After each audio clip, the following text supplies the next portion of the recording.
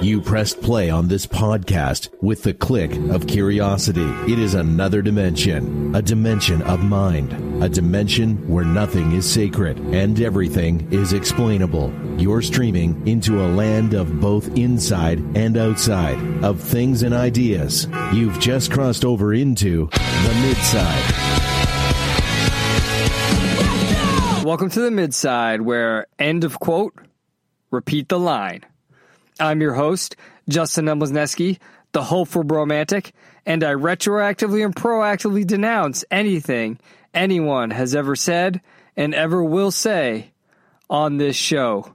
Before we get started here and bring in my co-host, I want to share something with you that I screenshotted and threw into the Discord.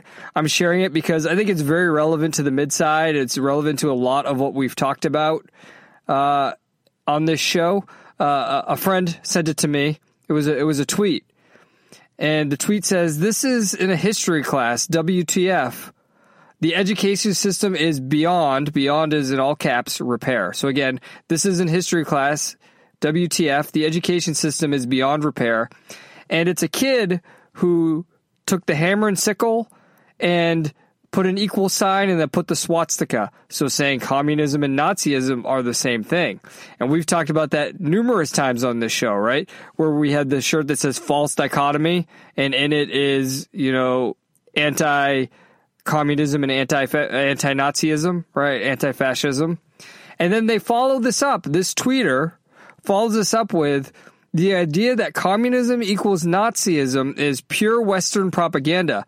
Fascism has always aligned with capitalism, not communism. And I just found this incredibly ironic because this person tweeting with the handle @capitalismkills is an example of someone who the education system has destroyed with propaganda, but is claiming the other side is propaganda. And this is the point we are at in society. We are at the point where people who are completely brainwashed are so brainwashed they claim that the other side is brainwashed. And I don't know how you continue a conversation with someone like this. Someone whose handle is capitalism kills and says the idea that communism is Nazism is pure Western propaganda. Fascism has always aligned with capitalism, not communism. And then if you read the replies to this tweet, they complain about libertarianism as well and talk about how that's so fascistic and has been aligned with fascism. How you get to the point of saying that ideas and beliefs that are for smaller government are more fascist, and of course they would then say, the fascism is by the corporate powers, right? The corporate powers are the ones who are being fascist. That's how they get around that. But how you get around the idea that, people who are advocating for smaller government and for capitalism, less government involvement in the market, less control of the market, is all about fascism. And then you're claiming the other side doesn't know what fascism is. That's beyond me. And, that's what social media is.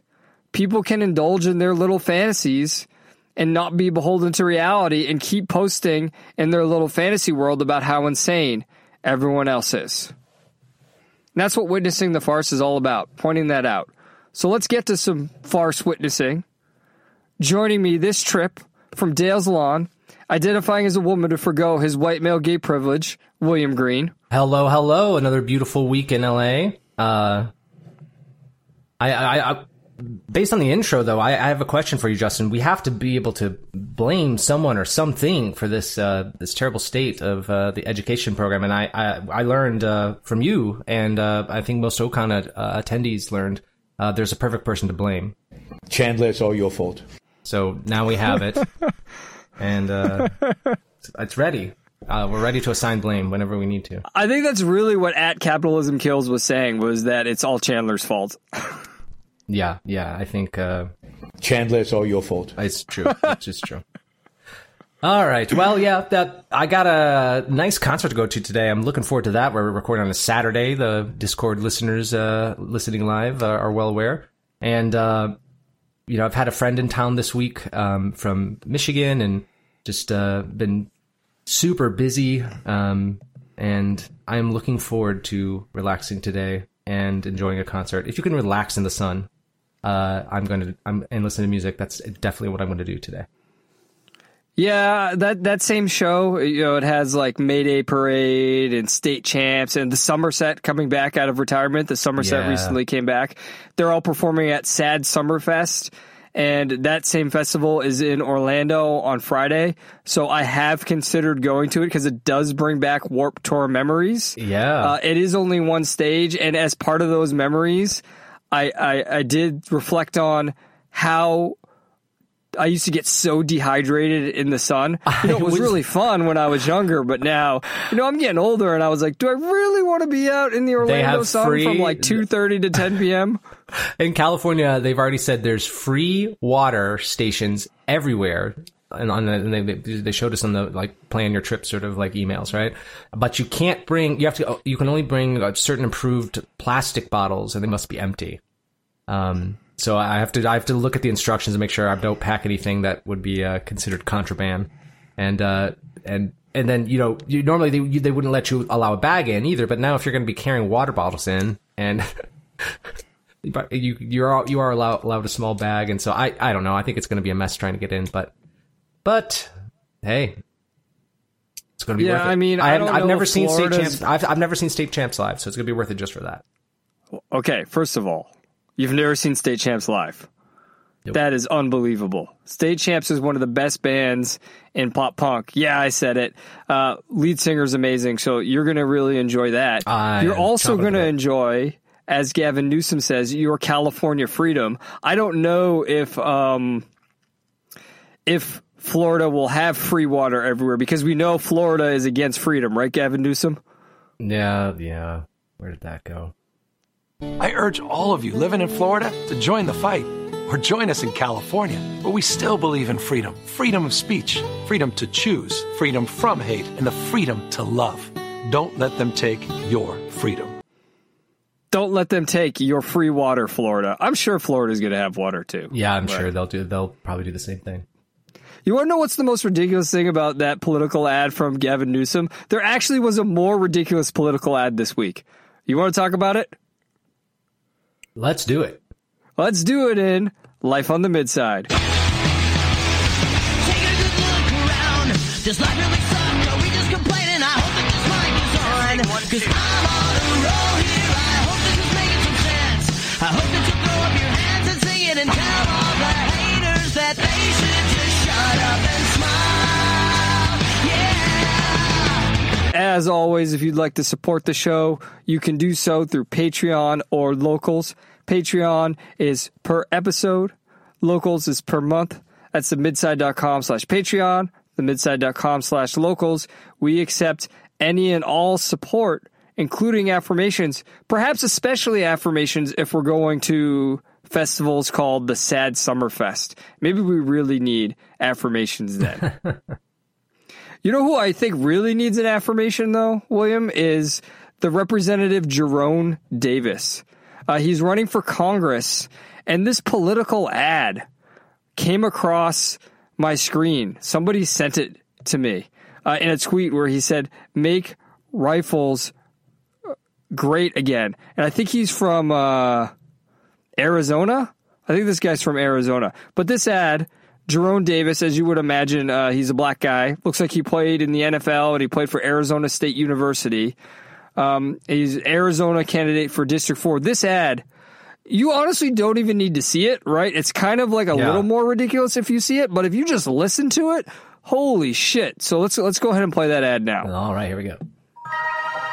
Democrats like to say that no one needs an AR-15 for self-defense, that no one could possibly need all 30 rounds.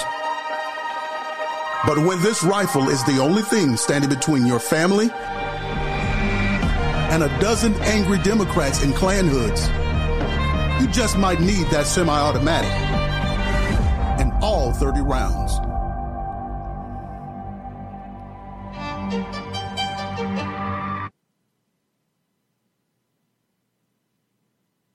William. Yes? How is this legal? And I mean that kind of seriously. Like, First of all, the idea of calling the Democrats the Ku Klux Klan, right? And I know the history of it and everything, and actually it's linked more with the Democrats with the left than the right. But calling them that in the year 2022, holy shit, this guy's just trying to be provocative. But also, let's think of the imagery here, right? So this shows 30 guys dressed in Klan costumes, which, first of all, that's fucking ridiculous enough in a political ad, right? Mm-hmm. But after he calls them Democrats, he then shows them getting shot down with the rifle. Yeah. Yeah. I mean, we talk about, come on. We may have reached, but we talked about this, I think, in Discord or in the text that I can't remember. We may have reached peak woke, but we will never reach peak farce. And, this is both farcical and I think brilliant, because how many times have we talked about how this mob mentality and this interpersonal hostility, and it's mostly coming from the left. Now, I wouldn't have said Democrats there. If I was doing that, I would have said, 12 angry leftists or something like that. Right. But he's in the political arena. Look, I'm gonna follow up on that. Couldn't this point have been made much better? Because to me, the use of the term Democrats or the use of the term leftists is what really makes this farcical. I agree with you. It would have been possibly brilliant if it didn't have that. But if it had, as a black guy, right? Because this is a black guy. If it had, as a black guy, saying, what are you going to do when you're faced down by 30 Ku Klux Klan members, and he shows them shooting them down, wouldn't you then have turned the left's rhetoric on itself about guns and be like, oh, maybe this guy's got a point? But instead, when you turn it into a fantasy of killing Democrats, doesn't that become something much more insidious? Doesn't that become the interpersonal hostility? It is. That's you're making exactly my point, which means, William, my degree from FU says you are 100% correct. Yeah, we can play that every episode.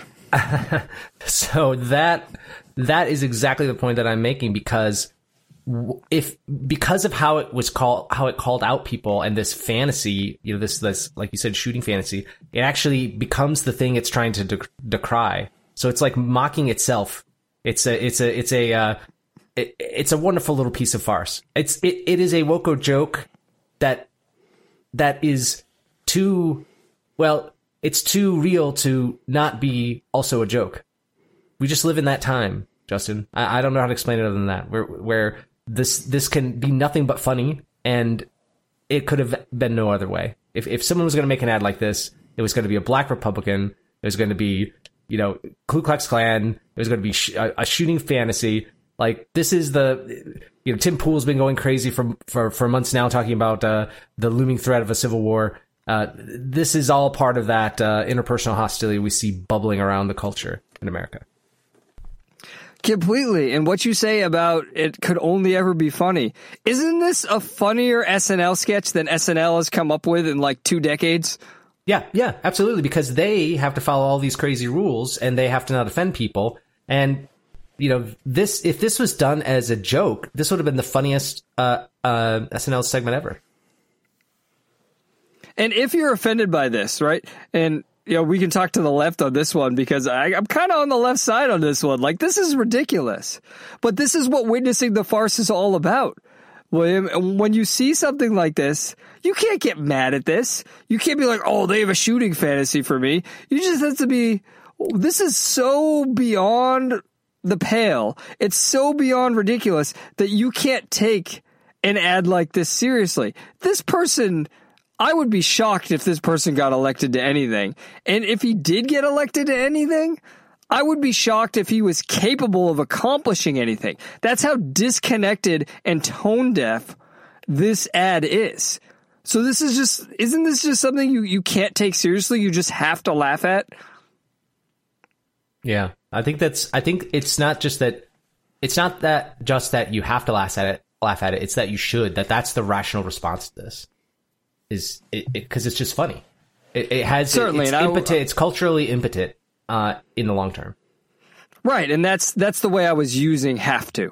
right? I wasn't like saying like you're morally required to laugh at it, like legally required. I was saying that if you're healthy, the only possible response you can have is to laugh at this, especially the audio, right? Like I watched it first without the audio and I was like, what the fuck is this? And then at that point I was in public and I didn't want to watch it with audio on in public because I was like, this might get me shot, right?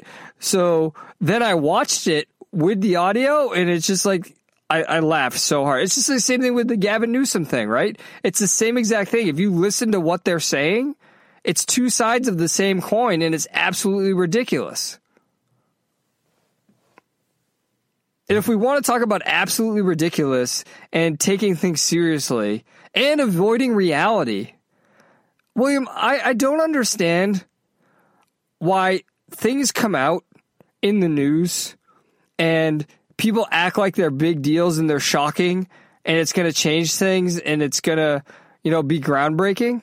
So over the past few weeks, the Wall Street Journal has been running some articles about Vince McMahon, the founder and CEO and head of creative for WWE, about his sexual escapades. And they did another one recently where they escalated it further and that apparently he's agreed to pay $12 million in hush money to 4 women. And these women, we're not just talking like, it started with a couple weeks ago. One was like a paralegal working in the office.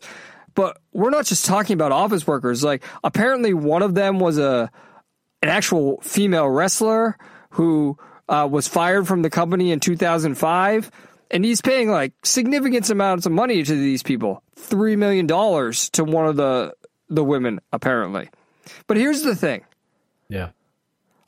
I've never been a huge fan of WWE. I think it's sort of like the worst possible version of professional wrestling. I think it's sort of like the lowest effort professional wrestling. And that's not to say, there haven't been people who have been successful. Obviously, I'm a big fan of Dwayne Johnson, The Rock post WWE, right? There was some years where Triple H ran NXT well, and that was done well. But I was always a WCW fan. And here's the thing. I always thought, and I don't know what your perception was in the 90s, I always thought WWE was so stupid in the 90s. Yeah, the way it was done. And I didn't want to watch it. Go ahead. Yeah, that was totally my impression. I agree with you. I just saw it as like so stupid and cliched and like, you're just like, what, how, like so simplistic too. And just like nothing really there. Well, I think simplistic's a good way to look at it. And I think that's a good sort of look into the mindset of Vince McMahon. And if you look at the things he did on camera, right, where he had the Kiss My Ass Club, where literally, and I think this was in the 2000s, not the 90s, but literally he would have wrestlers kiss his ass. And they would literally kiss his ass, right? And that's part of the storyline. Or he would have the female wrestlers kiss him as part of the storylines, and they would literally kiss him. Then, if you're looking at that, is it really a shock that this type of story breaks about Vince McMahon? Yeah, not really. I mean, I guess men have been asking and receiving blowjobs for granting favors to certain people for hundreds of thousands of years, and it's no good no matter which way you look at it. Well, right, and the deeper question here, William, is because one of the things we talk about along with witnessing the farce is that this is about culture, and it's about what you do on a daily basis and what kind of things you engage in. Yeah, we should have random acts of blowjobs, right? Blowjobs shouldn't come tit for tat. I want to live in a world where random acts of kindness and random acts of blowjobs happens harmoniously. Not the point I was getting at, but well taken. The point I'm getting at is, at what point do you, as a fan of professional wrestling or sport or art, see these kind of things happen and continue to support this kind of thing? I mean, WWE is $1 billion company, right? I mean, it's a cultural icon in the United States where companies like WCW died, or, TNA still exists as a smaller company now, or AEW is a startup and people, make fun of it and it's not as big. Why is it that something like this, and it's the same question with Marvel, right? I wouldn't call Marvel as base, but when we get into Thor, Love and Thunder today, which I'm going to review, we'll see some of the similar things when we talk about their formula. Well, why I would say Marvel Comics is completely base and irredeemable. Like, it's just irredeemable at this point. They're hiring people. They're hiring people purely based on their surface level features, and then like there's no stories that are no creative stories that are coming out. No stories that are selling anything. No. Okay, so then here's the question I have based on that, based on what I'm saying about Vince McMahon and WWE, right? And these, oh my God, shocking allegations, which are not shocking at all. It's the same thing when we look at something like, remember Joss Whedon? Same thing happened with Joss Whedon, right? Where all the stuff came out about him and we saw the way he interacted with, look what he did to Justice League, right? Yeah. Yeah. Why, when we see these obvious cultural issues with shows and entertainment and other elements of culture, do we continue to engage with them? Why do we not just write them off? I blame Chandler. Well, are you going to play it, or? I did. Chandler, it's all your fault. Chandler, you have to answer for your crimes here. Yeah. Do you get the point I'm making, though? Isn't it something so interesting? The reason I put this story on is it's such an extreme.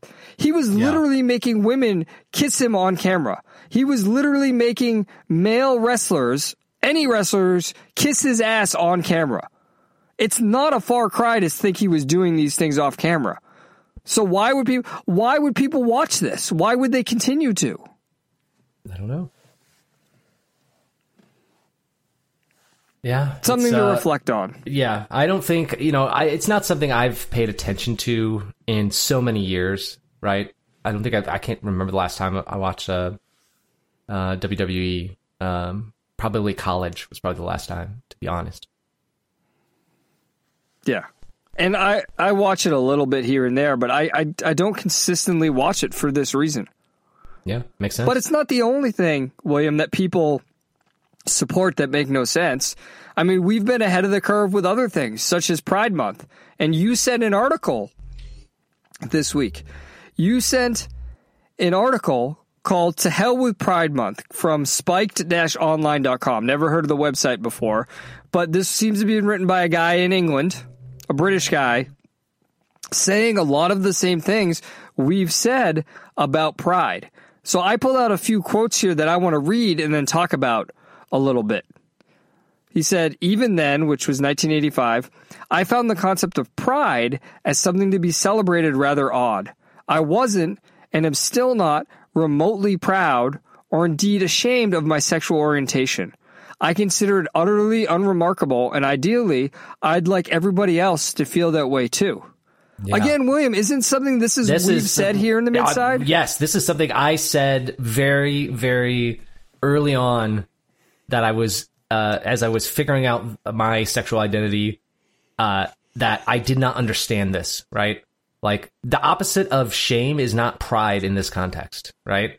And it's very secondhanded. It's always felt very secondhanded to me back in the day. And, like, there was some purpose for pushing the boundary of and challenging the shame. And in that sense, pride wasn't necessarily the right word to use, but the sentiment, the sort of sense of life of it back then was, I think, at least on stronger moral grounds, right? But today, it's like you're trying to take pride in an identity, an unearned identity, right? It's crazy to me, and it's been leading to is this crazy conformity. It's like everyone's a punk rocker, they all have the same pink hair. They all have the same political views. They all regurgitate the same book lines and quotes, and they all listen to the same music. And it's like, what are we really doing with this pride? other than expanding it. I think it's Pride season now in the UK, not just like Pride Month or Pride Day. Well, right. And what you said about the identity of it, right? It's because it's now a group to belong to.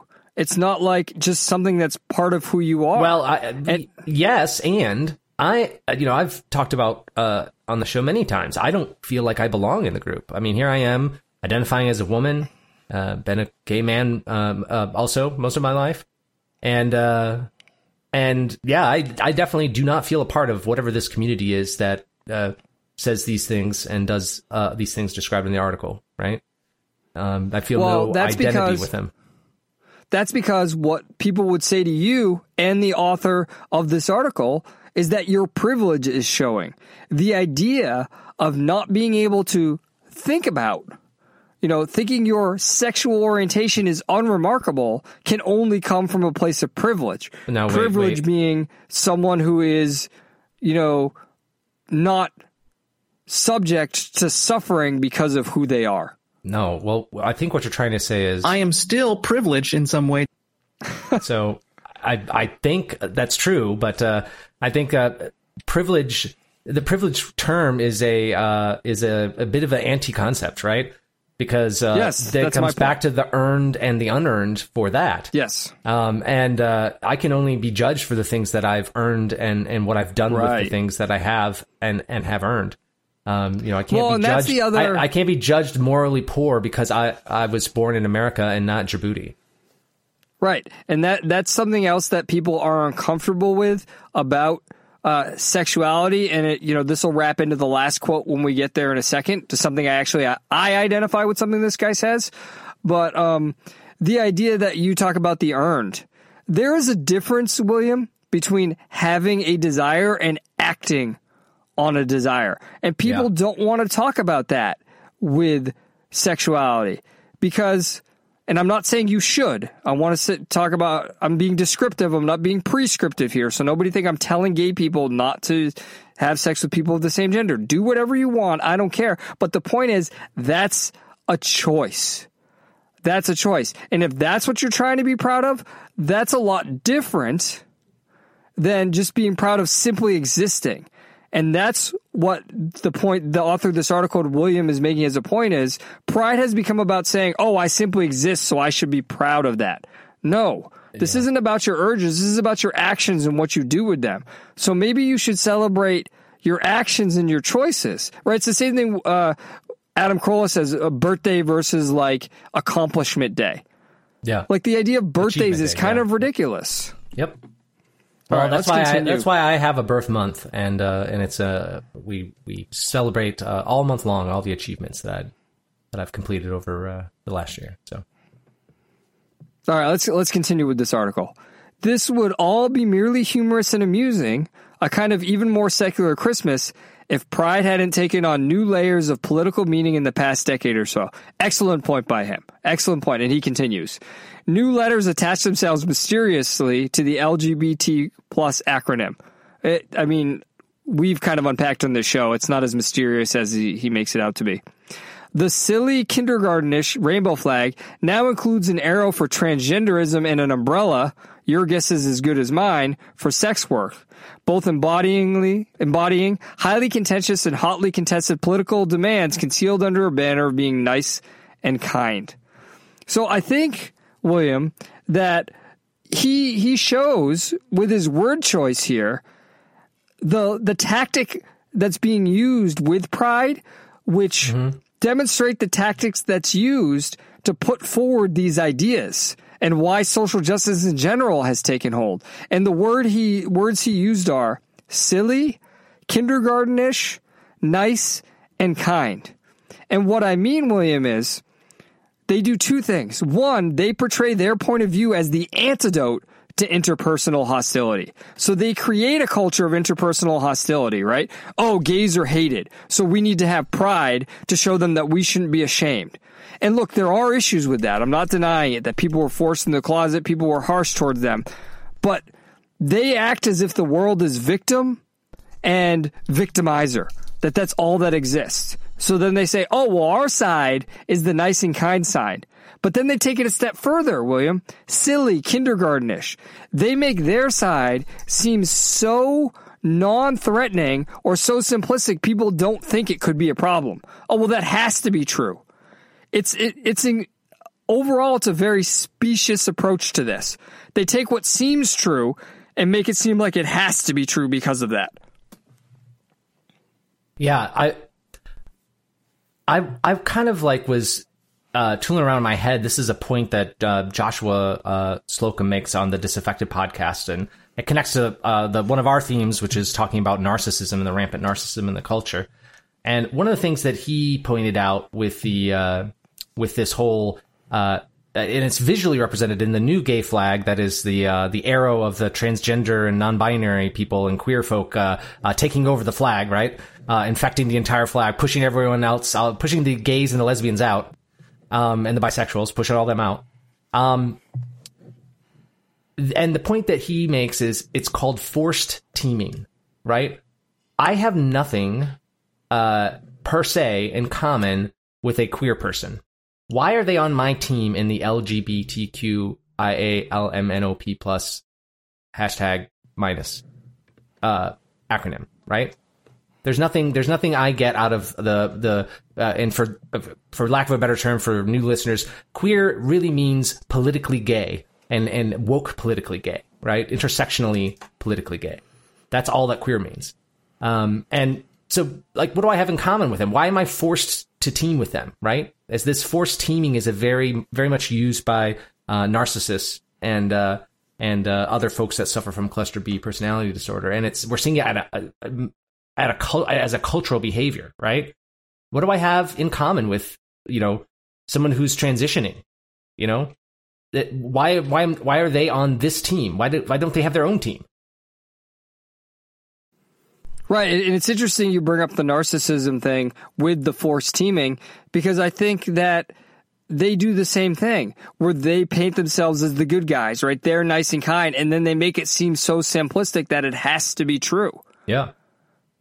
And I think there's also a level of irony here, which is what I was alluding to earlier, where you're saying, what do I have in common with them, right? This article ends, near the end, there's a quote that really stuck out to me that I was just kind of like, you don't realize what you just wrote here. And this is the quote: straight people, put yourself in our shoes. And this is what I mean, where he said he didn't know what he was writing. He didn't know what he just said. Straight people, put yourself in our shoes. Think how it would feel if every time your sexuality was mentioned, people let off streamers and started simultaneously celebrating and apologizing the way that alcoholics do. Now, William, I understand that you're gay, so our experiences aren't exactly the same because I'm straight, but I think my experience... Go ahead. No, go ahead. I was going to make a dick-sucking joke, but that can wait. Oh, okay. Well, yeah, let's wait for that before you undermine my awesome point I'm about to make here. Well, it's my experience when I was a kid, right, when I was a young adolescent in middle school and high school is... anytime you like someone or express sexual interest, it becomes a big deal. Adults say it's cute, or adults want to help you, or the other teens blow it out of proportion. I remember saying I was attracted to a girl, and suddenly it became a rumor, and everyone made a big deal out of it. So explain to me how straight people don't go through the same thing, where we're made to feel ashamed for our sexuality, and we're made to have our sexuality be a big deal when shouldn't it just be normal? Shouldn't it literally... Isn't the best way to parent a kid who likes someone just be like, well, why don't you talk to them? Do you like anything besides their looks? Not make a big deal out of it, right? Not embarrass them. Yeah. Now, I want to put a disclaimer in here. Besides the disclaimer at the top of the show, right? I also want to put a disclaimer that I'm not saying it's anywhere near the same level of extremity. I'm not. But what I'm pointing out is there are similarities here that we all share as part of the human experience. So there's forced teaming when we're already on the same team, William. Yeah. I mean, am I crazy? Yes, you are crazy. But in this case, you're also right. Yeah, you're 100% correct, as Daniel says. or as you say, sorry. Yeah, that was my drop. Yeah. I think that it's really interesting to think about, like, what you just said will be taken out of context at some point, and thank God we disavowed it already. And it is used as it will be argued that it's homophobic, because I've been called a self-hating gay for saying the same thing, for saying, like, hey, why are we making this so stereotypically gay, or so we're being so in your face about the gayness of something, when it's like, hey, people can connect to this, there's universal themes to be connected to, there's universal experiences. Like, everyone, like you just said, everyone has experienced in their teens that sexual frustration and this embarrassment and the and all of those things that come with it, and it's just a difference in kind, right? It's a difference in the intensity, not not that it's a totally different thing. And to even say that, difference in degree, not kind. Thank you. Yeah, difference in degree, not kind. And so to even say that, though, is automatically considered homophobic. And as Eminem would say, I don't think it's homophobic. You're all just heterophobic. Early Eminem would say that. I don't think modern Eminem would say that. Woke Eminem would say that. Woke Eminem would not say that. But yeah, it's so interesting to me, man. Like, and I think that's why I've always gotten along with gay people, because, like, I treat it as a difference of degree, not kind. Like, yeah.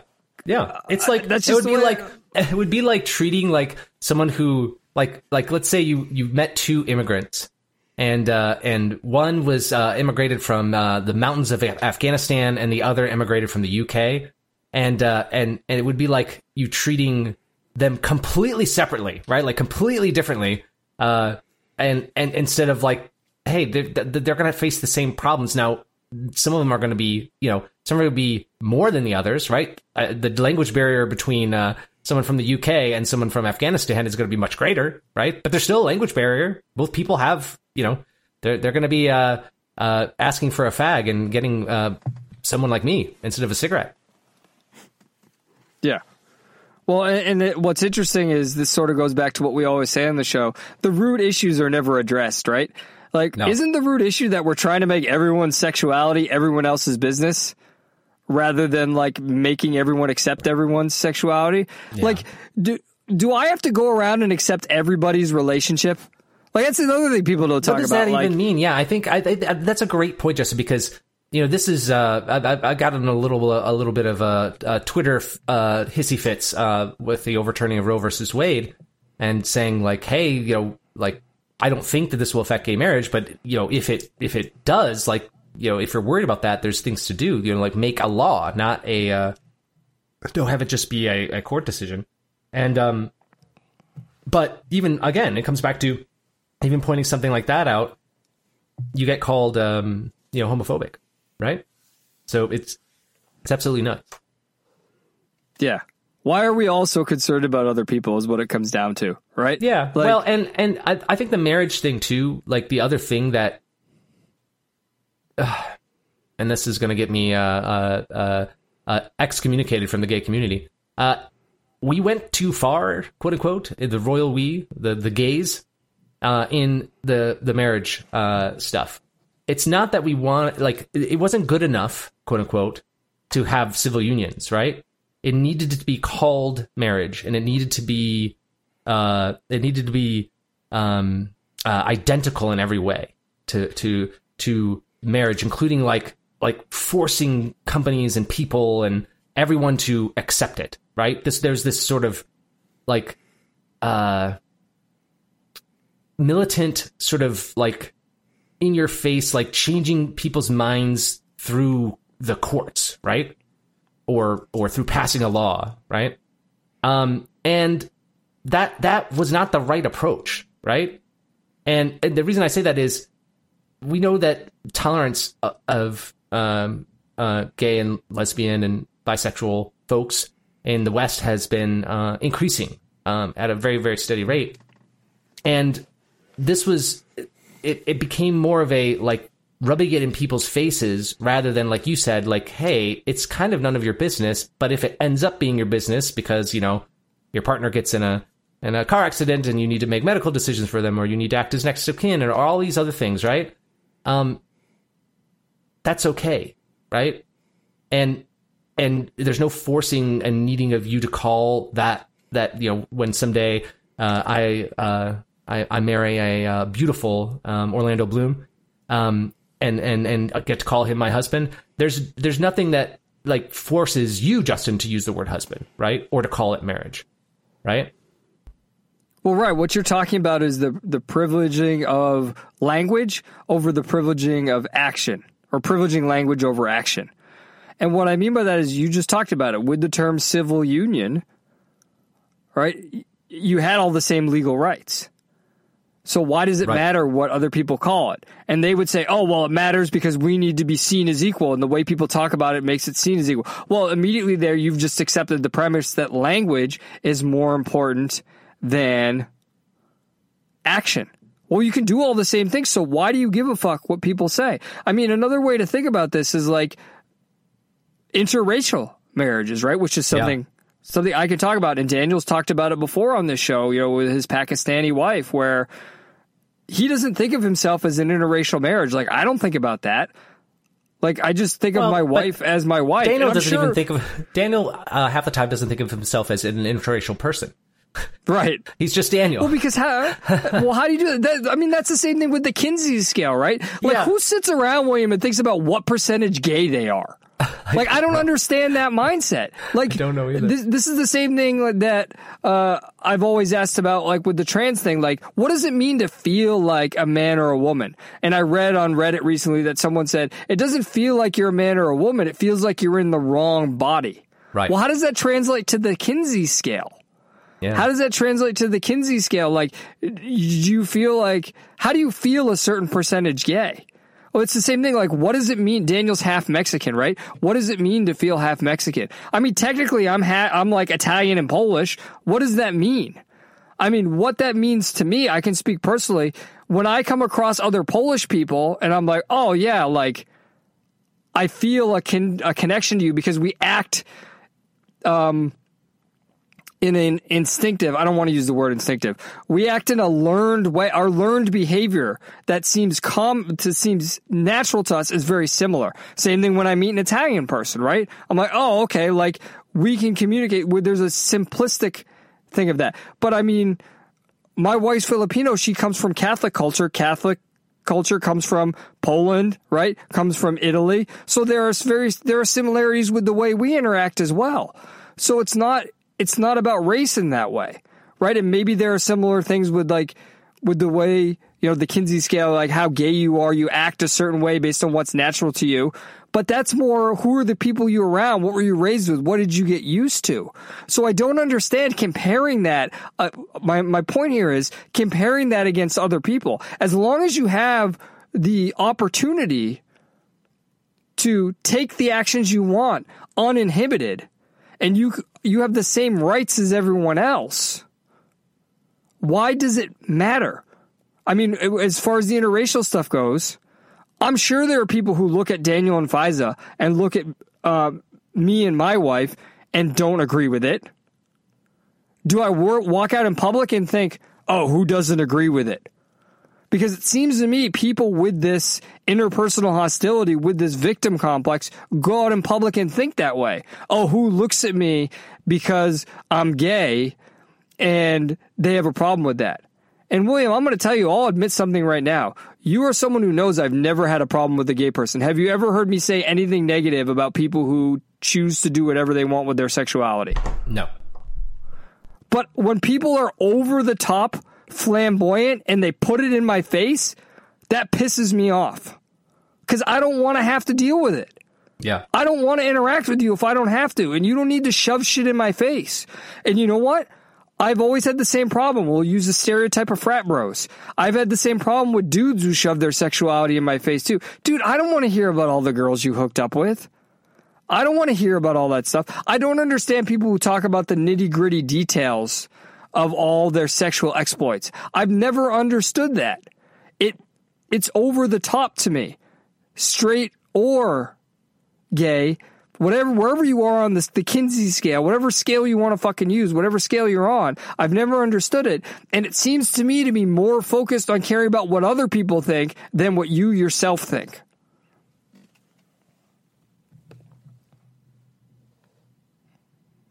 Yeah. It's a lot All to right. take Well, in. I think that's a good end of that story because you seem to have nothing else to say. So let's return to something you said earlier in the episode. You talked peak about woke. peak woke, right? This is the peak woke edition, and you've talked about we'll never reach peak farce,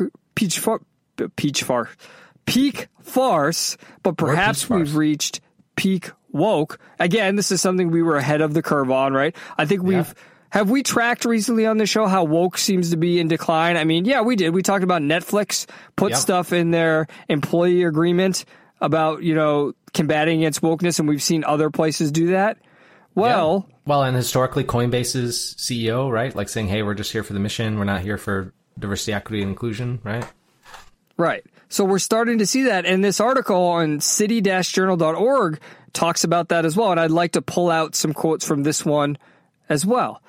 It tears institutions apart from the inside by encouraging people to see minor interactions as conflictual and victimizing, to respond catastrophically to events toward which they should show resilience, and to set up massive bureaucracies to deal with these sorts of disputes. If anything, wokeness is worse for political organizations because as adherents see the internal politics of the organization as being as important as, or more so, than any external project. So a progressive nonprofit might feel internal pressure to conform to woke standards, even as progressive legislative agenda languishes. William, this is a great thing he's pointing out that people are starting to realize woke is necessarily destructive. Social justice is necessarily destructive because it takes that idea of interpersonal hostility. We were just talking about it with the last article. Pride is necessarily destructive because it's saying the system as it exists will always be oppressive. So we always need to be in the process of destroying the system because that way we're making sure no one is ever oppressed. Isn't that what this person's talking about here?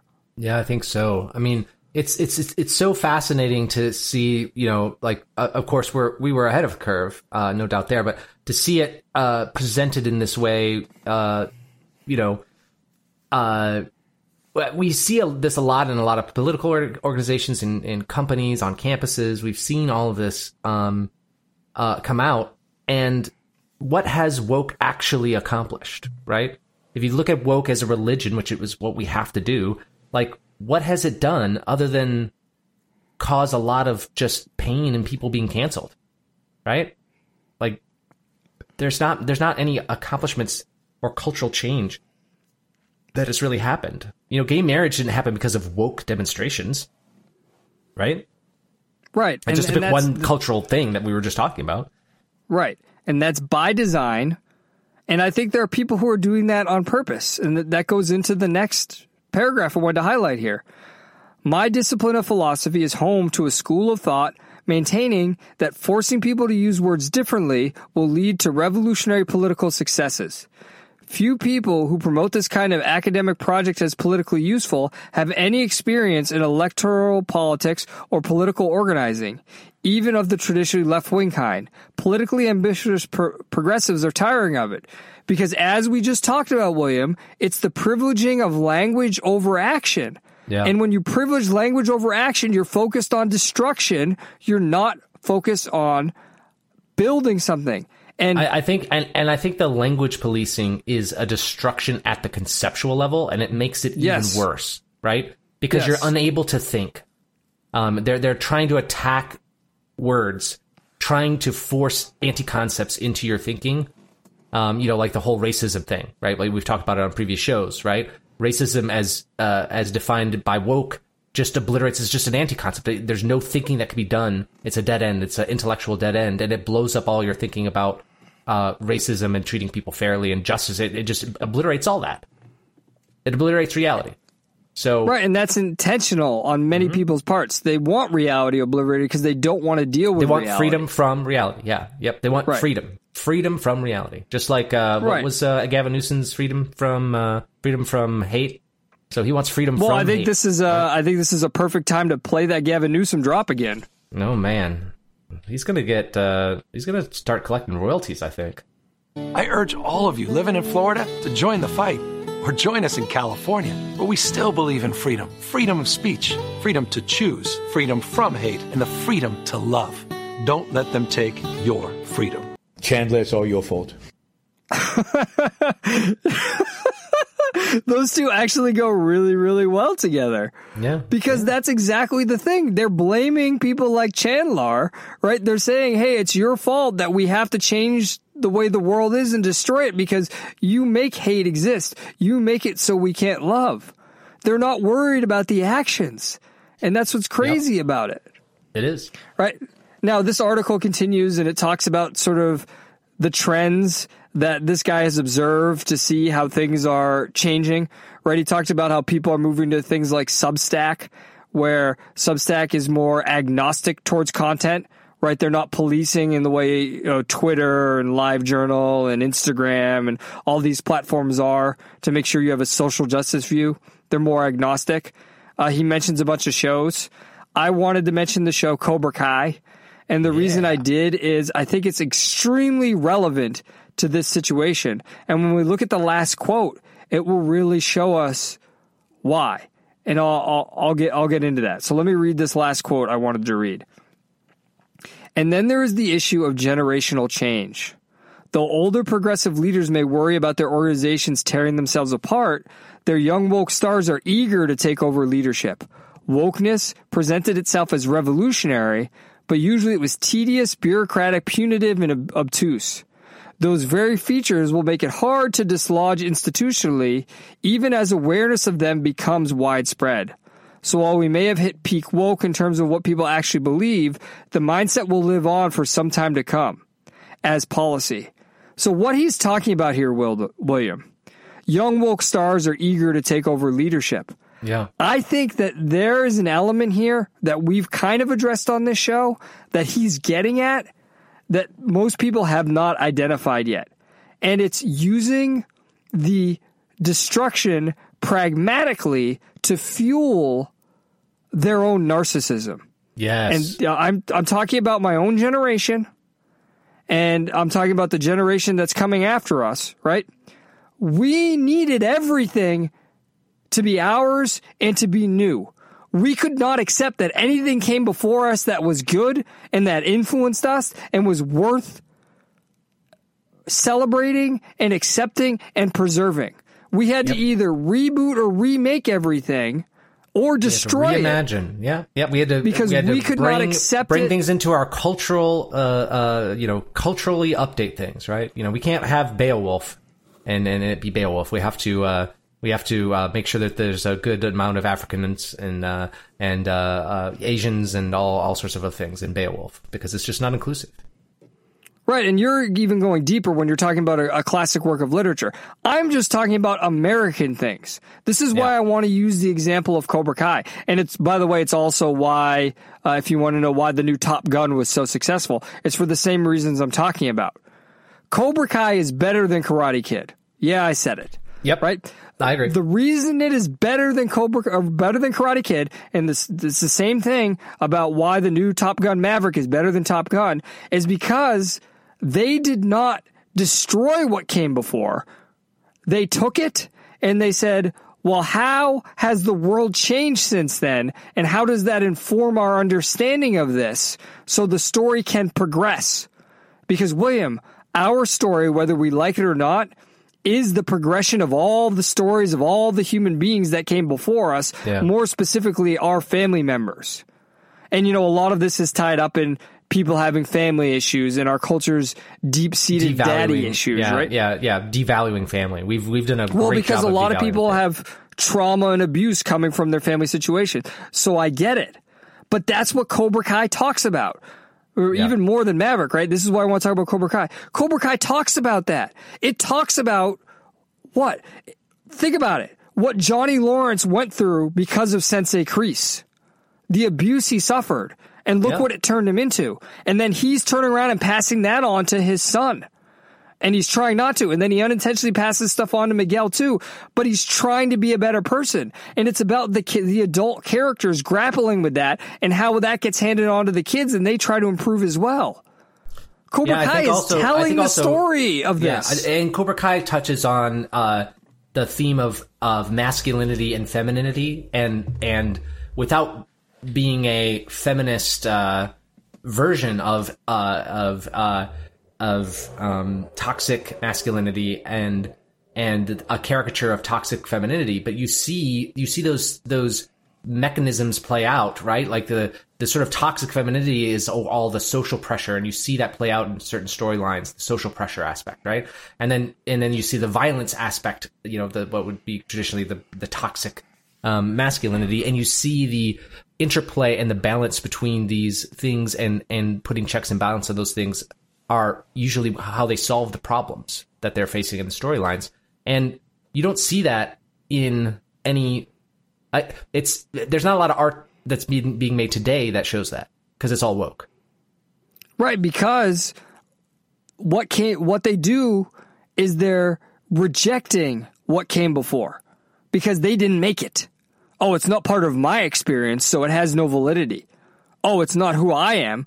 It's not mine, so it has no value at all. But what they do is there is a healthy amount of reverence for what came before. And what I mean by that is they say, hey, this is what they got, and this is what they understood, and this is why this was something that people valued. Well, where does that leave us now, and how do we create something that we believe other people will value? Yeah. I'm not necessarily a fan of remakes and continuations. I mean, people who have listened to the show for years know, and you must remember, William. Remember, I was against Cobra Kai before it came out. Yes. I was like, this is stupid. Why do we need more Karate Kid? Yeah. But never let it be said that I can't be convinced and change my mind. If anyone ever wants to try and fucking call me out and say I'm stubborn and I don't change my mind, just look at the way I have flipped completely on Cobra Kai. Ladies and gentlemen, I am not a genius. Yes. Well, I mean, I would actually say my ability to flip shows I am a genius, but hey, that's a different thing. But you get the point I'm making, right, William? There is no narcissism involved in the making of Cobra Kai. Look at I will not watch the new Saved by the Bell because they've turned it into a woke thing, remember? Yeah. They destroyed, their entire point was to destroy the original series and show how it was flawed. Don't get me started. You're doing a spoiler for trailer takedown. Speaking of destroying beloved franchises. Okay, well, I mean, I think that that brings us to the end here. And the last thing I kind of wanted to say is the difference between woke and farce is that woke is a very specific type of farce. And even if woke goes away, which it won't be, as this guy says, unfortunately it's being encoded because people want to use the laws and the system to constantly destroy what they don't like and what threatens them. Woke won't be going away, but farce will never go away because there will always be people who evade reality and who don't want to deal with things as they are and try and make us do ridiculous things. So don't think woke and farce are the same thing. Yep. Great point. I want to make one last point before we end this segment, and that is, and maybe we should have a discussion on Discord about this. But to me, I'm seeing an analogy, as Rome was falling, Christianity was the religion that was taking hold and shaping the culture. Is woke is Rome to Christianity what America is to woke? Is this the this is the danger, right? But how much of that analogy holds true and what is the implications? That's something that's been bopping around in my head the last couple of weeks. Something to reflect on. And that's something we need to reflect on when we engage with art. So let's do that in The Hopeful Bromantic with JML. Put me into syndication, broadcast to a network station of people viewing their favorite episodes. I can't find a new pitch to throw the studio. I need a rerun to better cast the next series of events. In the air timeline lapse, my made-for-TV type was written off in the last season when I wasn't focused on. As always, if you'd like to continue the conversation with us during the week, you can do so by joining our Discord channel. usually we like to read people's comments for the trailer takedown that they leave in Discord. Sorry, I lost that for a second there. We throw a lot of the articles in there. I threw the screenshot of the ridiculous tweet, the ironic tweet in the Discord. So go to themidside.com or themidside.com/podcast. You click on any episode link, and inside the episode link, there's the join link, the join code for joining our Discord. We look forward to hearing from you. All right, William. This week I saw Thor: Love and Thunder, which is the 4th Thor movie. I can't believe we're at that point where we're saying that. Wow. These movies continue to get hyped. I'm going to give you my 1-sentence review on Letterboxd, like I always do. You can look me up on Letterboxd for my rankings. I said, Christian Bale's performance and a few compelling plot elements highlight how Marvel's formula, though dependable, is restraining its movies. And let me expound on that just a little bit, because I feel like I'm saying the same thing over and over again with these movies, right? With these Marvel movies. Look, you know what you're going to get, right? You're going to get some spectacle, right? The use of like 80s music, right? If you've looked at Thor: Love and Thunder, the trailers, it looks like the movie Heavy Metal, right? Some of that's cool, although Zack Snyder's done it better. There's some cool use of black and white, but again, Zack Snyder's done it better. If you've seen the Justice League, Justice is Gray edition, right? Done better. And that's literally just they took the movie and transitioned into black and white. This movie features an excellent performance from Christian Bale. This is one of the most well-developed villains in Marvel history. He believed in a god. His entire family, all his fellow believers died, and then his daughter died, and he finally met the god, and the god was cruel and told him there was no eternal reward or anything. Interesting. So then, for some reason, and this is where we start to get to the comic booky part of it, for some reason he's gifted a sword that helps him kill gods, and he decides all gods must die because he's trying to punish them for what happened to his daughter. At the same time, Thor is trying to rediscover who he is, and he does that while coming across Jane Foster, played by Natalie Portman, who was his love interest from the first movie. And she is now the wielder of the hammer due to love. And they explained that. That was an interesting plot element, the way they explained it. Now, they never used that to the full degree. They went in a weird direction with it. But again, that has to do with the Marvel formula, which I'm not going to spoil, but I'll tell you how the Marvel formula you can probably predict.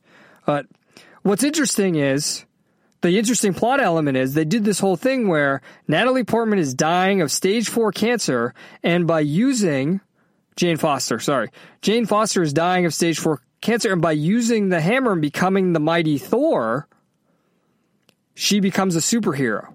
So there's an interesting, I've never seen that done. It was sort of done in the Jared Leto vampire movie, where he was sick and he got superpowers because of that, right? But it wasn't like when he had the hammer, when he had the skills, he wasn't sick anymore and then he became sick again, right? There was an interesting dichotomy here that they could have done a lot with. But the problem, William, is this movie ends the same way. The hero must suffer in order for everybody else to be happy and get what they want, including the villain. We saw this with Spider-Man. We've seen this with every Marvel movie. It goes to this again, kindergarten-ish, right? What were the words? I'm going to scroll up here in my outline. Scroll up here. Silly, kindergarten-ish, nice, kind. It goes to these simplistic, specious ideas of what good and what a hero are. Right? And it's the idea that being a hero is sacrifice. Yeah, it's sacrifice and suffering. It's primarily suffering, right? Yeah. And that's not in the comics, at least not the the old school comics, right? Yeah. That's not to say that the heroes didn't suffer. That's not what I'm saying at all, but it wasn't because of their suffering that's what made them heroes. Right. And you've really hit it with the suffering. It's really the emphasis on suffering. And look, they have a more compelling argument here because the villain, right? The villain, Christian Bale's character, there's a lot of empathy for him. And like I said, he's one of the most well-developed villains. Like, the most well-developed villain was probably Thanos, but he wasn't empathetic, right? The dude was just nuts. But with this villain, you get where he's coming from. And they create an end goal for him. They kind of pull a switcheroo, which is, again, let me guess, there's a MacGuffin. Yeah, I mean, yes. There's a MacGuffin that he's pursuing, which can get him one wish and blah, blah, blah. Now, again, these are all interesting plot elements, but they're not integrated around a theme. The last thought I will leave you with is this to drive my point home. Thor, Love and Thunder. You don't find out who Love and Thunder are until the last minute of the movie. Would it make sense to name the movie that, or should that have been the name for the next Thor movie? Shouldn't this movie have been The Mighty Thor? Because it was about Natalie Portman's Thor? Maybe. I mean, it's tough because, as the YouTubers, the Fandom Menace calls it, Marvel Phase 4, instead of Phase 4, they have a big problem, right? They jumped way forward in the comic storylines, skipped a lot of storylines that could have, actually been made and probably generated a lot of money to get to the more woke stories. And even if they had chosen to, pull some of the late 80s or late 70s comic storylines from a lot of these books, they would still face a second problem, which is, that there's an inevitable sort of letdown and lull as you introduce new characters and you have to move chess pieces around to do the next sort of phase of rising action and climax, right? And I feel like they're not doing a good job of it, right? There's a lot of these stories. He talked about integration in the story. I haven't even seen this movie, but I'm going to guess that it doesn't integrate well with what's going on in the sort of cinematic universe, right? Like, can you imagine watching Doctor Strange and not being aware of the storylines for what was the one on Disney Plus, the Scarlet Witch show, right? Yeah, like, it wouldn't make any sense, right? Right.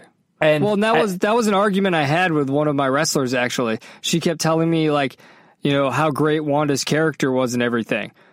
And I was like, well, none of that's in the movie. She's like, well, you have to watch WandaVision. And I was like, but I didn't like WandaVision. She's like, well, you have to watch it to get the movie. I go, the movie should stand on its own. Exactly. Yeah, it's nice to have connective tissue between the two, but the movie should stand on its own. And it definitely didn't. And I mean, part of what you're saying, William, goes back to what we were saying in the last segment. This idea of you have to destroy what came before. Yeah. I get that they're trying to adapt everything, but they're now adapting it in the social justice woke way where they're trying to destroy it. And we saw that with the entire Iron Man arc after Iron Man 1 and 2 and perhaps Iron Man 3. It was all about destroying Iron Man. It wasn't about making new Iron Man stories. What's the same thing here? It was what they would have, just to be fair to them, just to steel man from this woke and sort of, woke's not even the right word for it, for this sort of non-objective art sort of interpretation of it. They saw it as sacrificing, right? They were giving a worthy sacrifice of Iron Man, right? Yes. And, it goes all the way back to, was it Civil War, whatever movie when I flipped shit and stopped watching Marvel movies because I was like, hey, the lines are exactly backwards, right? Cap should be saying these lines and yes. And Civil War was the backwards one. Yeah. But it started with the Winter Soldier was when we started saying, hey, this is obvious what's going on. Look, and I don't want to belabor this point. The point I'm making is it links to the narcissism we talked about earlier where, hey, it's great you adapted all these storylines, Kevin Feige, but hey, guess what? The movies don't have to be the same thing as the comics. You've got everyone to buy in. You don't always have to adapt. You can do things a little differently. But then again, isn't that what Zack Snyder did? He took elements from the comics and remixed them and made his own stories, and people got really mad at him because they just wanted to see the comics on screen. But then again, that goes back to the narcissism, right? Oh, well, this is the story I saw or I read when I was a kid. I want to see that on the screen. Yeah. Look, there's so many good shows out now and things like that. There's so few good shows out now. Yeah, I was gonna say. And so like I feel like I must be getting old in my my golden years, golden girls years, because I'm identifying as a woman, of course. And I would just rather watch Iron Man than watch this movie as you described it. I'd rather watch the original Iron Man. Right. Well, and that's the point I'm getting to as well, where I'm going back and I'm watching older shows. Right. I'm now listening to Pod Meets World and doing the rewatch of Boy Meets World with Ryder Strong, Danielle Fishel, and Will Friedle, because I'd rather do that than watch the newer shows. Yeah. But, I mean, look, I don't want to make it seem like this is terrible. Look, it's a middle of the road. Like, it's a bro. Okay. Middle of the road ranking. There's spectacle. You're not going to hate it. I didn't hate watching it. But, as with everything, you're not going to hate watching it because it's silly, it's kindergartenish, it's nice. But it has the undercurrent that in the long run isn't going to get us anywhere, and that's what we have to balance right now. And we're not balancing it right, and that's the problem. Yep. On that note, let's talk about some movies that are going to come out. For Trailer Takedown, I usually put the trailers for the movies in on Saturdays. I did it on Friday this week because obviously we're recording a day earlier. I do that so, you can watch the trailers and give us your thoughts on them, or you can do whatever you want. If you want to listen to us and then watch all the trailers, or you want to watch all the trailers and then listen to us, or you want to alternate, you can do that. Trailer Takedown. First trailer. The Woman King stars Viola Davis as a warrior woman leader. I guess king is the word we're using now. They did it in Thor 2 where they had Valkyrie as a king. Again, this is the controlling of language over action. I don't really care. I don't really care that Viola Davis is a king or not in this movie. Of an African nation who is trying to repel European colonizers. So, I just want to get ahead of something. Because it's the least interesting thing to me about this trailer. I don't want to discuss this movie from a woke angle. Because historically, it is accurate that Europeans tried to go in and colonize Africa. And I understand why nations in there would like to defend themselves from colonizers. That makes sense. So this could be a compelling story simply based upon that. I'm not simply going to say, they're having white people as the villain and black people defending themselves against the evil white people. I'm not going to read into that narcissistically and turn this into some social justice argument. In fact, I can see parallels with 300 here, where you have a nation who's trying to preserve its freedom from an incoming empire trying to take them over. So there's a lot to like here. I kind of like that story. Right? I kind of like that story. On the other hand, there are some things that are concerning about this movie. I understand Viola Davis is a great actress. Is she right for a warrior part, though? I kept looking at her and I was like, that's a warrior? And maybe I've been watching Zack Snyder movies too much, but maybe try a little bit more to look like a warrior? I don't know. I just don't see, she's known for playing Amanda Waller, who's the evil bureaucrat, right? Are we really going to put the evil bureaucrat in a physical warrior role? And also, this doesn't seem to have been shot in a particularly compelling way. So it's like they took a really interesting concept and story, and I don't know if they did it as good as they could. But because of me saying I don't know, I would be willing to give this a chance, especially if there was nothing else out around the same time. Because it looks like it could be a really cool story. You're going to invade our country, so we're going to fucking raise an army and fight back against you. How do you not like that kind of a story? How do you not like it? Now, the execution, I don't know about. I'm in the middle of the road about that. So this is the most tentative hug ever. Hug? Exactly. All right. Well, has guns and sort of explosions. And it looks like there's going to be some action, and plus all the stuff that you said about the story. It could be compelling. It could be interesting. But much like you, I'm kind of sitting on the fence on it. And I know that you're able to separate that woke, take out. But I couldn't help myself, and I know this is wrong because I'm doing what the Wokians do, I couldn't help but think while we were watching this, well, hey, the number one traders in the African slave trade were other African tribes, and like maybe they'll do something with that. Maybe maybe that'll be a plot element and be interesting. But I couldn't help myself, right? And think, oh, they're just going to make this as all the evil white people and sort of whitewash history in the actual way that makes sense of whitewashing, not how the woke folks usually use whitewashing.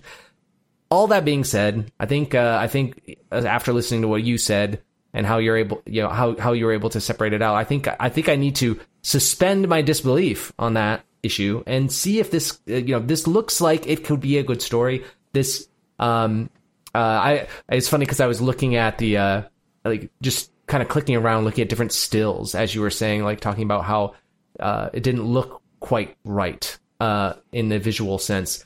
And I think that there's just way too much green screen being used for things, and there's just an unreality to it for a historical drama that comes across the trailer. Maybe that won't be in the film. Maybe the film will have that cleaned up and it'll look different, or it'll be more cohesive. Sure. But all that being said, this is definitely a Netflix and hug for me. Netflix and hug. The unreality you're talking about, William, that's what I mean with the comparison to 300. Like, if you're going to do that, go full 300. You can't have it half unreality. And as far as the stuff with the slave trade and everything, they don't even this is part of what romanticism is, like a selective recreation of reality, right? Yeah. You don't need to address the slave trade, and you don't need to address the element to tell this story. If you just want to tell a compelling story of, hey, here's this badass woman who rose an army and fought back the invading conquerors, the invading colonizers, you can tell that story. I don't need you to be like, oh, well, there were also people who sold her people out. Now, if you want to show that the battle was internal and external, you could include that and do that in a way that's non-social justice-y, where you're just like, look, there were even people amongst your own country who are not helping the cause, right? It could be done, but I don't need it. And that's the reason I'm being so generous here. Is this is a cool story, and if we liked it with 300, it shouldn't matter what the sides are. If it's the same story, it's the same story. It's just a question of how well they're telling it, not not the race, the religion, the gender. I mean, maybe religion plays in because that's ideas, right? Yeah. But not the race, certainly not the gender. Why does that matter? It could be an entire country of women. I don't give a shit. Isn't that part of why the first Wonder Woman works? Because the Amazons are badass? Yeah. That's a great point. Second trailer. Emily the Criminal stars Aubrey Plaza as a woman who's down on her luck and can't, needs to make money. And she starts doing counterfeiting with credit cards, it looks like. And then she goes down the rabbit hole. Look, I'm not going to keep talking about this. This looks like it's a bad version of Breaking Bad, except with a woman in the main role, and it's not about drugs instead of an old chemistry teacher. This doesn't look interesting to me. I will say, though, this is another in the long history of people who we think are purely comedic talents acting in a different role and knocking it out of the park. I do not want to knock Aubrey Plaza's performance, because her performance in this trailer looked pretty good. And I was like, hey, where's this actress been? Because generally I find her annoying as a comedic actress. I don't find her funny. But I thought, hey, she looked pretty good in this. So look, if you wanted to watch this for her performance, I would get it. But I don't know. The rest of it just looks like it would bore the fuck out of me. Tackle. Yeah, I don't know that there's much I can add to this other than to also say that I don't know what, I couldn't put my finger on it, but I didn't like the visual style either in this one. And it's naturalistic. Yeah, so I think I'm just going to tackle. Third trailer. The Lord of the Rings, The Rings of Power is, I honestly don't know what the fuck this is.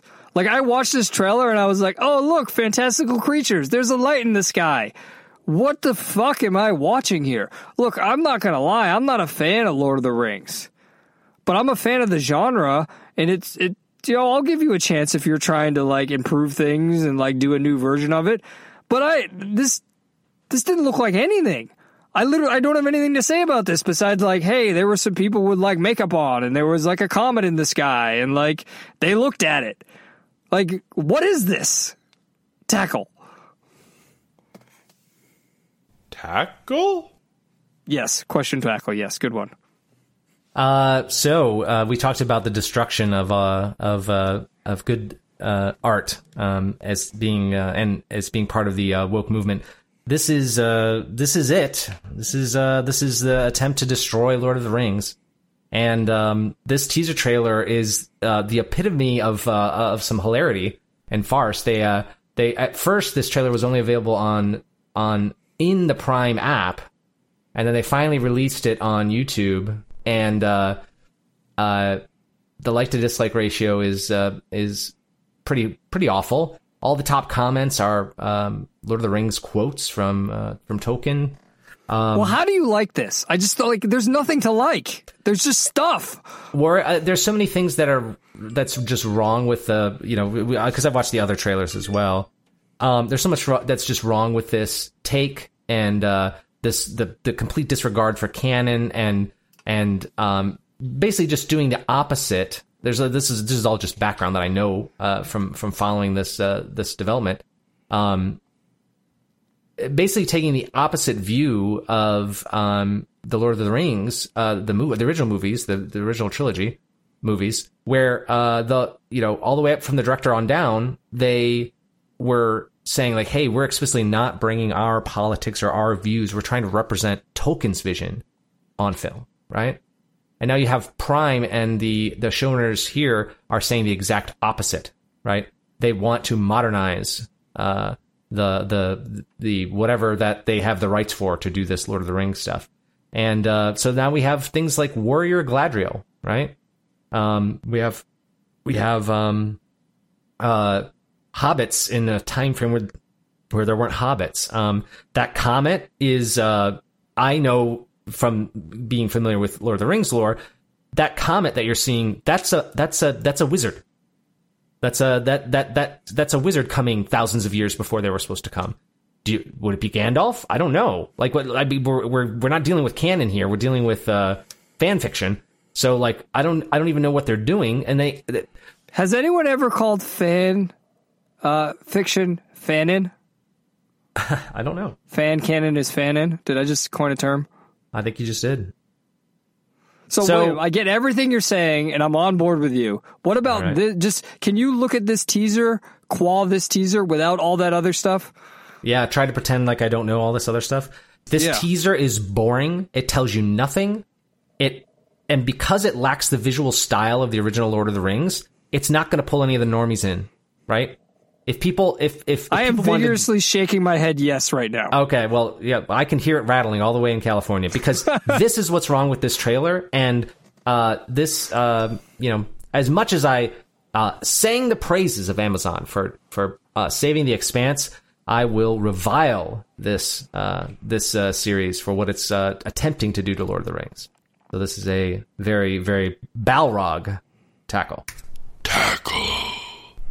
Final trailer. Clerks 3 is the third movie in the Clerks trilogy we never thought we were going to get by Kevin Smith. In it, Randall and Dante are dealing with, I think Randall has a medical emergency and then tries to make a movie, which it looks like he's making the original Clerks. So now Clerks has folded in on itself to make the original Clerks as a movie in the third Clerks. Here's the thing I will say about this. If you are looking for like 90s originality, go watch the original Clerks. Go watch all of Kevin Smith's movies back then. Clerks, Mallrats, Chasing Amy, Dogma, Jay and Silent Bob Strike Back. Watch those in that order. Those are all enjoyable movies. Are they the best movies ever made? No, but they're a dude who wanted to make movies and he has his own voice and they connect and they're enjoyable to watch and they're above average, right? I'd say they're probably, all bromantic movies. I'll probably go out on a limb and say that. Likewise, I will say I enjoyed Clerks 2. Clerks 2 it had a good point to it, and it had like some of the funniest stuff that I still reference. Like when we were just talking about Lord of the Rings, do you remember the Clerks 2 Lord of the Rings gag where Randall made fun of it? Yeah. Like the way Randall makes fun of Lord of the Rings and Clerks 2 is absolutely fucking brilliant, where he mimics walking across for 3 movies and then just dropping a ring in a volcano. Like, to me, that's what the Lord of the Rings movies are, and it's funny. And I enjoyed Clerks 2. I thought it was an enjoyable movie. You know, Kevin Smith has been more miss in his later part of his career, but this trailer is so batshit insane meta that I'm interested to see what he does with this movie. The idea that Randall is making a movie about working in the quick stop in the video store, and that movie looks like he's making the original Clerks. That is such a batshit insane idea that I have to see how he executes it. Hug.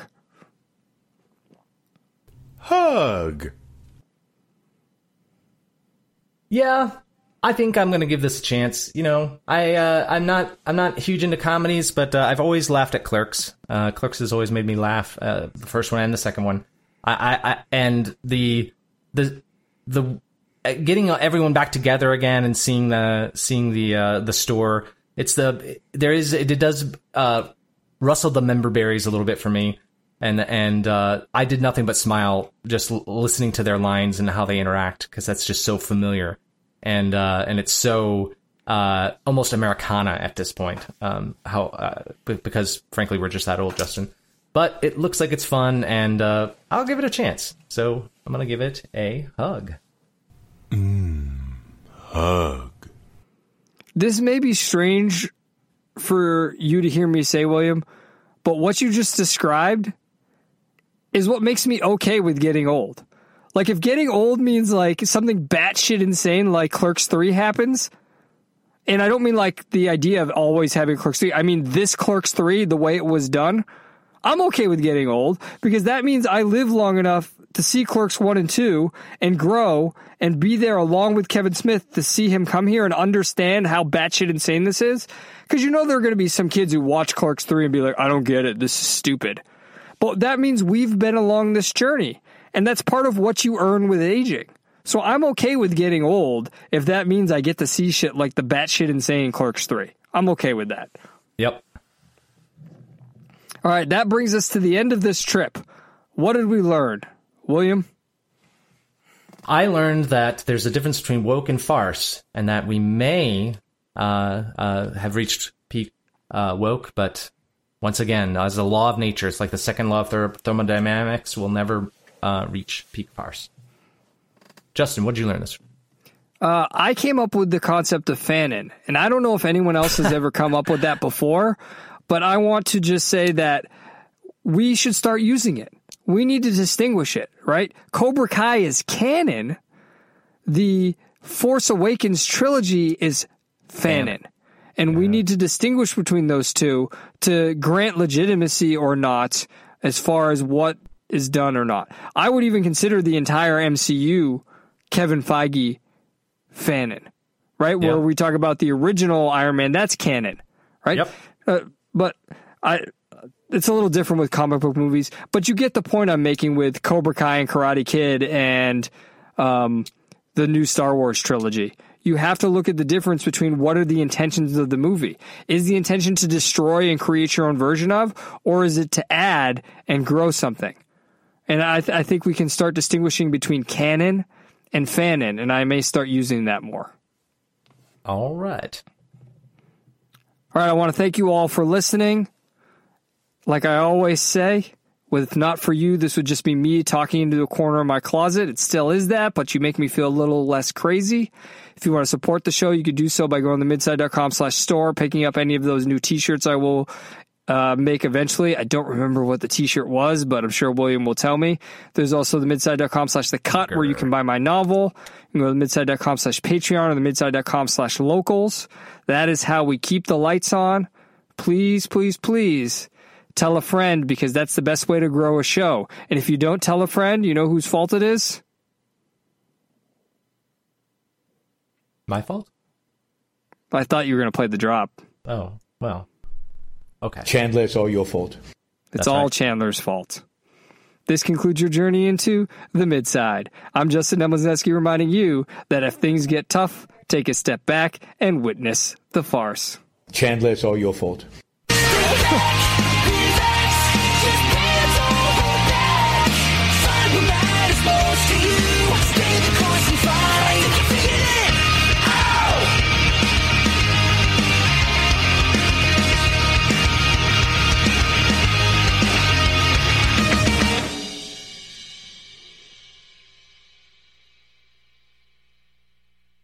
William, that drop is so good because, like, Chandler's been, like, one of the coolest fans of the show where he doesn't, like, say anything, like, wrong or anything, but also because, and I don't want to, like, go around saying who's a cool objectivist or who isn't, but I don't feel like you're a cool objectivist until, like, Euron looks at you and says it's all your fault, or he gives you that look where he just completely disagrees with you.